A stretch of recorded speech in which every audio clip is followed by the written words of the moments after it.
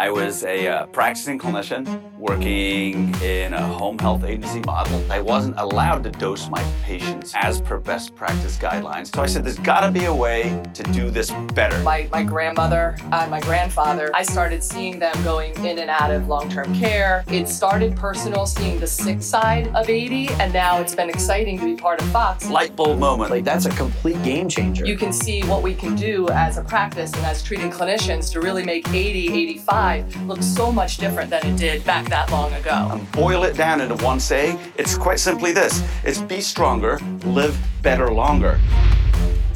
Welcome to Fox Rehabilitation's Live Better Longer podcast, the podcast dedicated to clinicians who work with older adults. And yes, it is dedicated to clinicians, but you don't have to be a clinician to enjoy the Live Better Longer podcast. I think today's episode is a great example of that. I think this should be of major interest to you, whether you are a clinician or you're not. So as most of you should know, if you are following Fox Rehabilitation on social media, which you should be doing, we are celebrating Better Hearing and Speech Month all month long. But did you know that the month of May is also Stroke Awareness Month? So to have conversations, continued conversations about strokes, stroke prevention, stroke awareness, today I will be joined by cerebrovascular and endovascular neurosurgeon and one of the foremost leaders in neurointervention, Dr. J. Mocco. So I like keeping tabs of everyone that I've interviewed in my career. I've interviewed David Bowie, Lady Gaga, Snoop Dogg, and today, for the first time, I interview a neurosurgeon, and I'm pumped for it. So before we bring on Dr. J. Mocco, just want to remind everyone that next week, Thursday, May 18th at 6:30 p.m., we are teaming up with the Dr. Carol B. Lewis for a can't miss webinar. It is titled Finding a Job with Purpose. So Carol B. Lewis, she owns her lane. I would say she is a legend in her lane. So to all the new grads out there, or even veteran clinicians that are looking for purpose in their career, or just looking to soak up some of that Carol B. Lewis wisdom, we highly encourage you to attend this webinar. Once again, it's happening Thursday, May 18th, 6:30 p.m. Eastern Standard Time. It is titled Finding a Job with Purpose. The cost of the webinar? Absolutely free. To register, go to foxrehab.org. It's right there on our homepage. And you can also go to the event section on our Facebook page or our LinkedIn page. And it's as easy as just filling in your information, registering for the event, and then it all goes down live Thursday, May 18th at 6:30 p.m. Eastern Standard Time.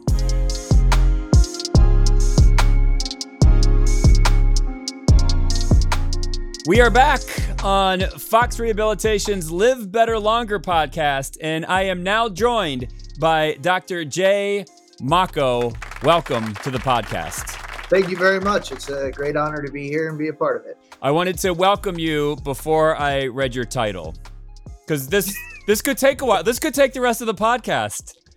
So, yeah. Cerebrovascular and endovascular neurosurgeon, system vice chair of Mount Sinai Neurosurgery, professor and director of Mount Sinai Cerebrovascular, and a foremost leader in neurointervention. And I believe you've written over 500 peer-reviewed papers. Those are all true statements. Dear Lord, that's a great title. Yeah. I certainly like to keep busy. I'm one of those people that's just got a little touch of too much energy. No, I can vibe with that. So before we get into it, and by the way, this will probably be the least challenging interview you do all day, because I know that you and Dr. Stavju Makaris are doing a lot of stroke interviews. Do you know Dr. Jumacaris by chance? I do. Okay. I do. Do you know she was supposed to do this interview, but she had an all-day craniotomy? So the first time in my life that's ever been told to me. Like, I've interviewed musicians for most of my professional career, but I've never been told you can't interview this person because they're doing an all-day craniotomy. Yeah, unfortunately that happens. I don't know, but you can see I literally just came out of the operating room myself to make it here on time. So and if you need to go for any reason, by all means leave, because surgery more important than doing a podcast. It's totally okay. Patient is fantastic and all is well. So, starting out with a very basic question, what got you interested in neurosurgery?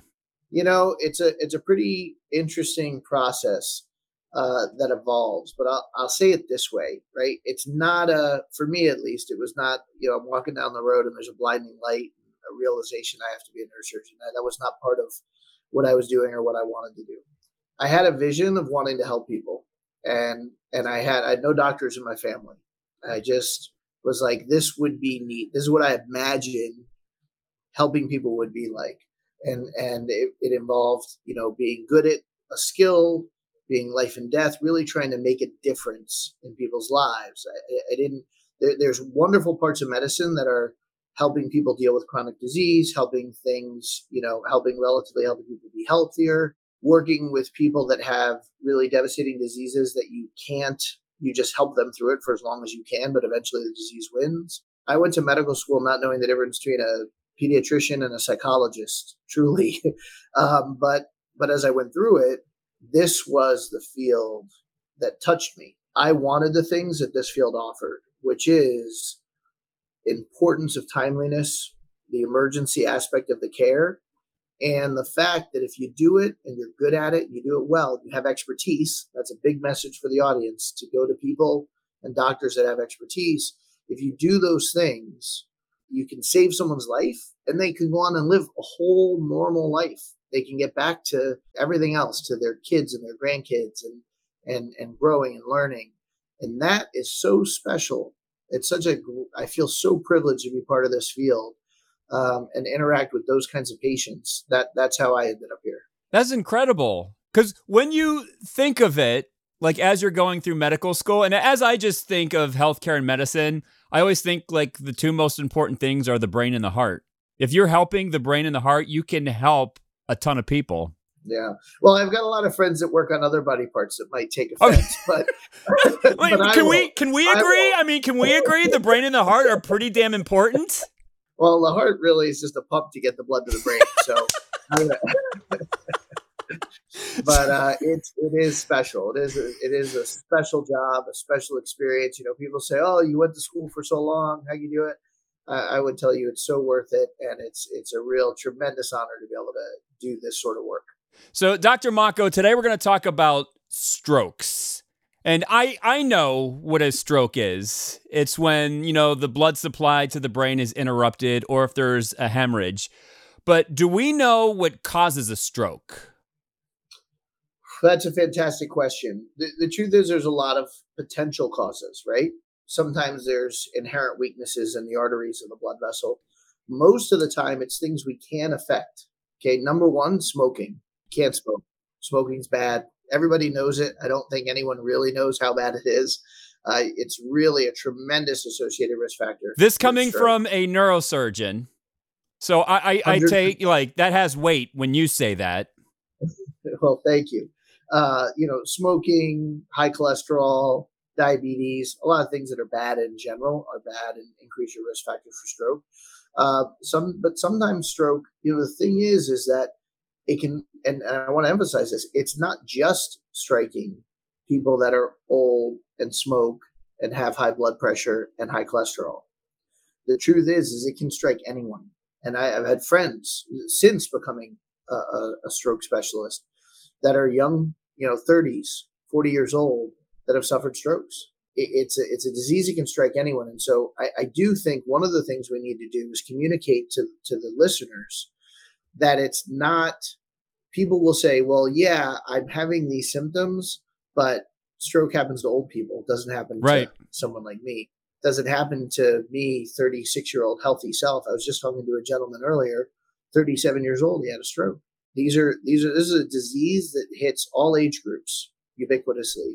And so people have to realize that just because you're not a smoker, yes, you shouldn't smoke, right? But if you smoke, it's worse. But you can still have a stroke even if you don't smoke. And you can still have a stroke if you're a young person.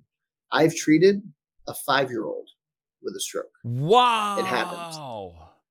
And we don't know why that happens? Well, eventually, so some strokes remain unknown.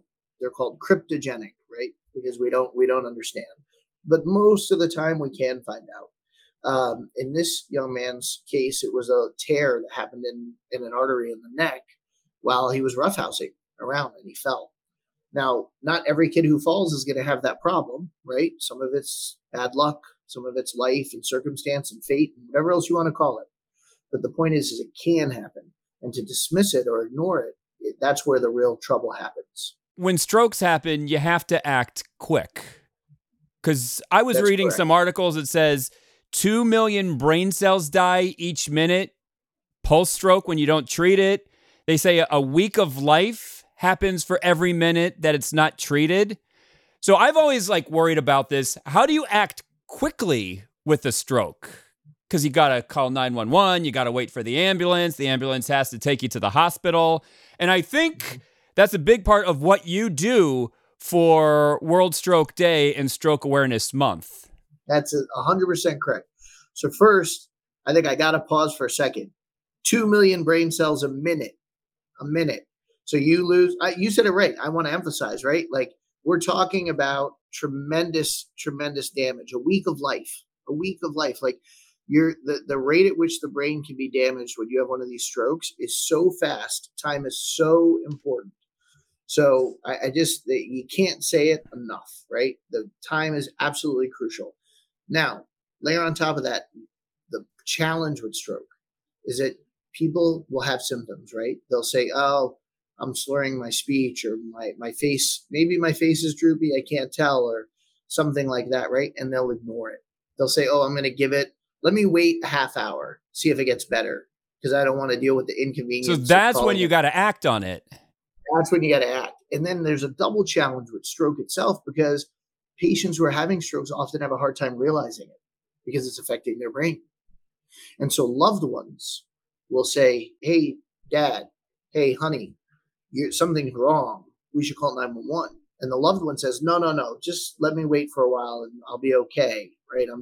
I'm fumbling, I'm dropping things. I don't know why my balance is off. But those are crucial minutes. And so listeners have to be empowered to call 911 for their loved ones, for their family ones. If they see the signs and symptoms of a stroke, all right, we have a mnemonic, be fast, right? Be fast, emphasize you got to be fast. Mm-hmm. And balance, B for balance, if their balance is off. E for vision, eyes, if you have problems, double vision, problems seeing out of one of your eyes or seeing to one side, right? F for face, if the face is asymmetric, if part of your face is drooping. A for arm, if one of your arms is weak. So you ask them to hold up their arm and one arm is drifting down. They can't get it up. Speech, S for speech. Garbled speech, slurred speech. Sometimes it'll be clear, but it won't make sense, or they just can't get words out, where they can't understand, right? Speech problems. All of those add up to T, time. Be fast, time. Time is of the essence. You've got to call 911, call your emergency services, get to the hospital right away. So that's, if we could hammer one point home today, it's that component of it. Be fast. Be fast. That's exactly right. You brought up the ambulance, right? You got to call the ambulance. They got to come and all the rest. So that's a good point. Another thing people will do is they'll say, well, by the time I call the ambulance, they come here, I'm just going to drive my husband or wife to the hospital on my own. Okay. I don't want to deal with an ambulance and all that hullabaloo. And I want to emphasize that you should call 911. You should get the emergency care, because there's a couple things that happen that are really important. When your listeners hear this, they're going to understand. Number one, even if you can get there as fast as an ambulance with their sirens on, even if you could, you have to realize that if the ambulance sees you and thinks you're having a stroke, they're calling ahead to the hospital. So the hospital is getting ready to receive you. They're getting the CAT scan ready and open. They're getting everything prepared there.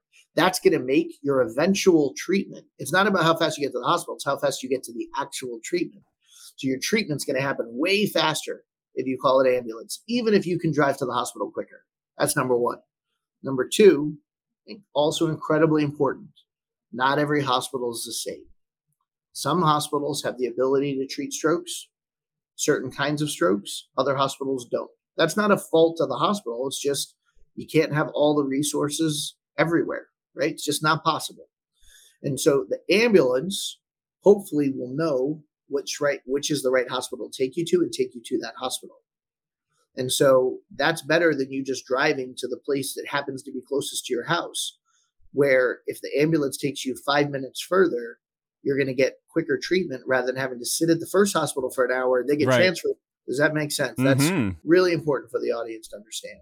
And this could be a whole webinar, but when you get a patient in the emergency room who has suffered a stroke, how do you even know where to start?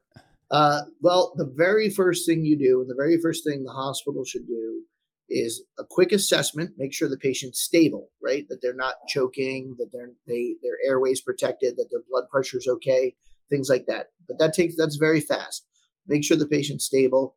Make sure they're okay. At that point, you bring them directly to a CAT scan machine, a CT scan you might have heard about, and it uses X-rays to look at the brain directly. And it can determine whether the stroke is a bleeding stroke, what we call hemorrhagic, or an ischemic stroke, which is a blockage, not enough blood flow to the brain. Depending on what you see there, the pathways change, different things happen, but all of them need to happen quickly, and all of them need to happen emergently.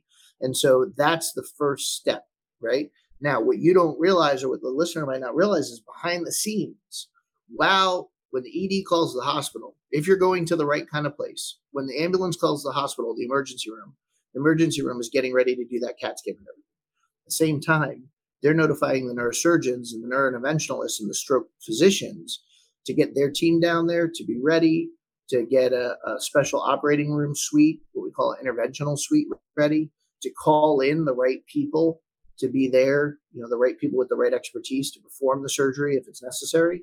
So all of those things you want happening in parallel processing so that the patient isn't waiting for hours and hours for their therapy because of the importance of time that you emphasized at the very beginning. Because you got to be fast too. The whole team's got to be fast. That's correct. I've dedicated my life to ensuring I don't have a good night's rest almost ever. So World Stroke Day happens in October. Stroke Awareness Month is happening in May. So the goal for you for both World Stroke Day and Stroke Awareness Month is what? 2 goals. Goal number 1, public awareness. Let's make sure people understand what the symptoms are so they get to the hospital, okay? We only successfully treat about 10%, maybe 15% total of all the severe strokes that we could fix because patients don't get to the right place fast enough. So that's number 1, public awareness. Number 2, influence policy, influence what we call systems of care. And that's tied to public awareness. If your listeners are out there, reach out to their legislators, get involved in their communities to make sure that their ambulance systems have a process to make sure they don't just take you to the closest hospital, but they take you to a hospital that's certified and specializes in stroke care. That's not a knock on the other hospitals. They're wonderful and good.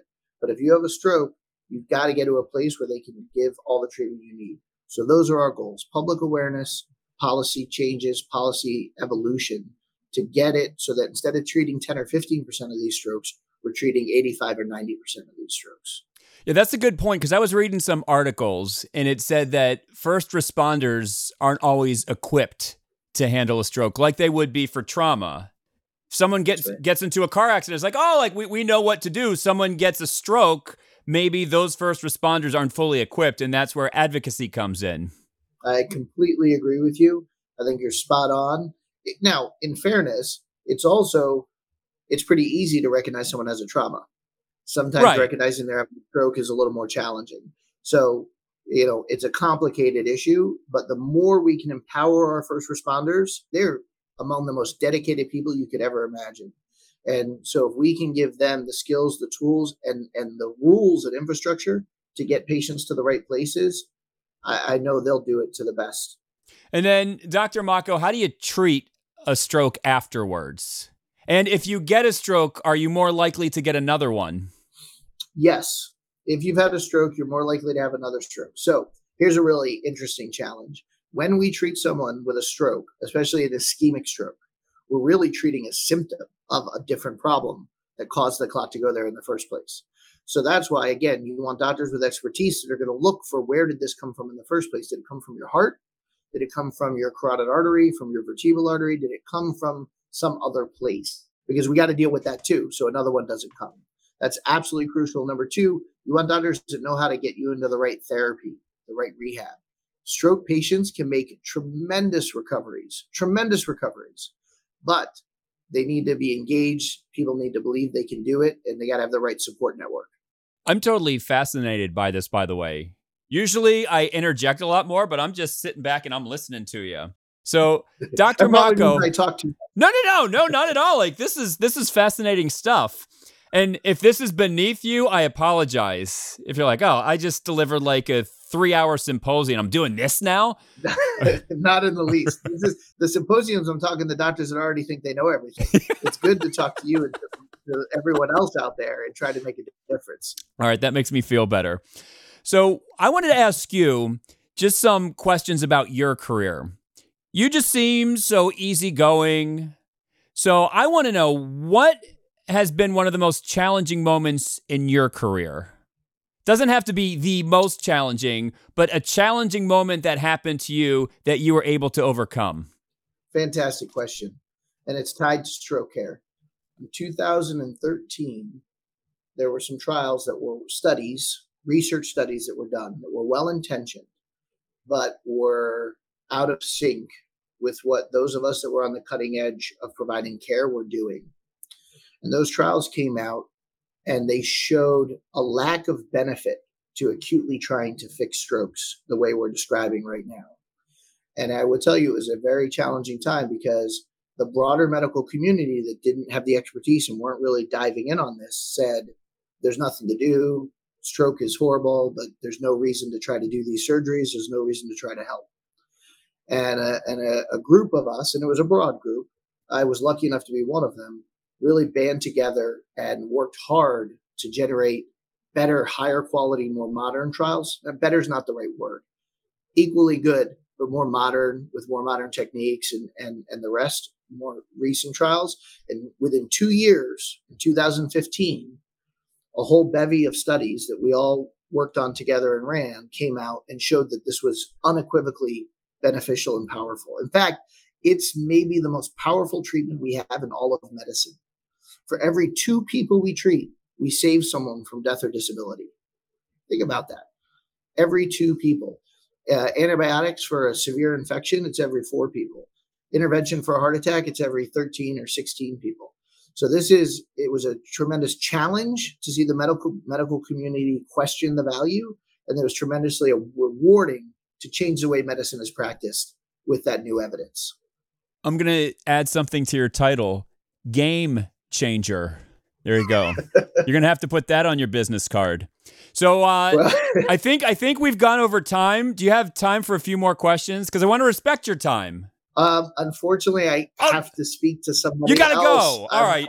I'm having so much fun. I wish I really could stay longer. Real quick, hobby. How do you decompress? This is like quick fire now. I spend it with my kids. Spend it with your kids. I got 3 boys, and I spend my time doing medicine and taking my kids to youth sports and being a good dad. Being a good dad, being with family. Do you listen to any music in the operating room? All the time. What music? The residents like to default to classic rock because they know that I like that awful lot. I listen to everything, but in the OR, we tend to go with classic rock. And how many people call you Dr. J? Anyone who sees me on the basketball court would never call me Dr. J. I appreciate you going into overtime with me. So that will do it for us. For Dr. J. Mocco, my name is Jim Shear, and we will see yins later.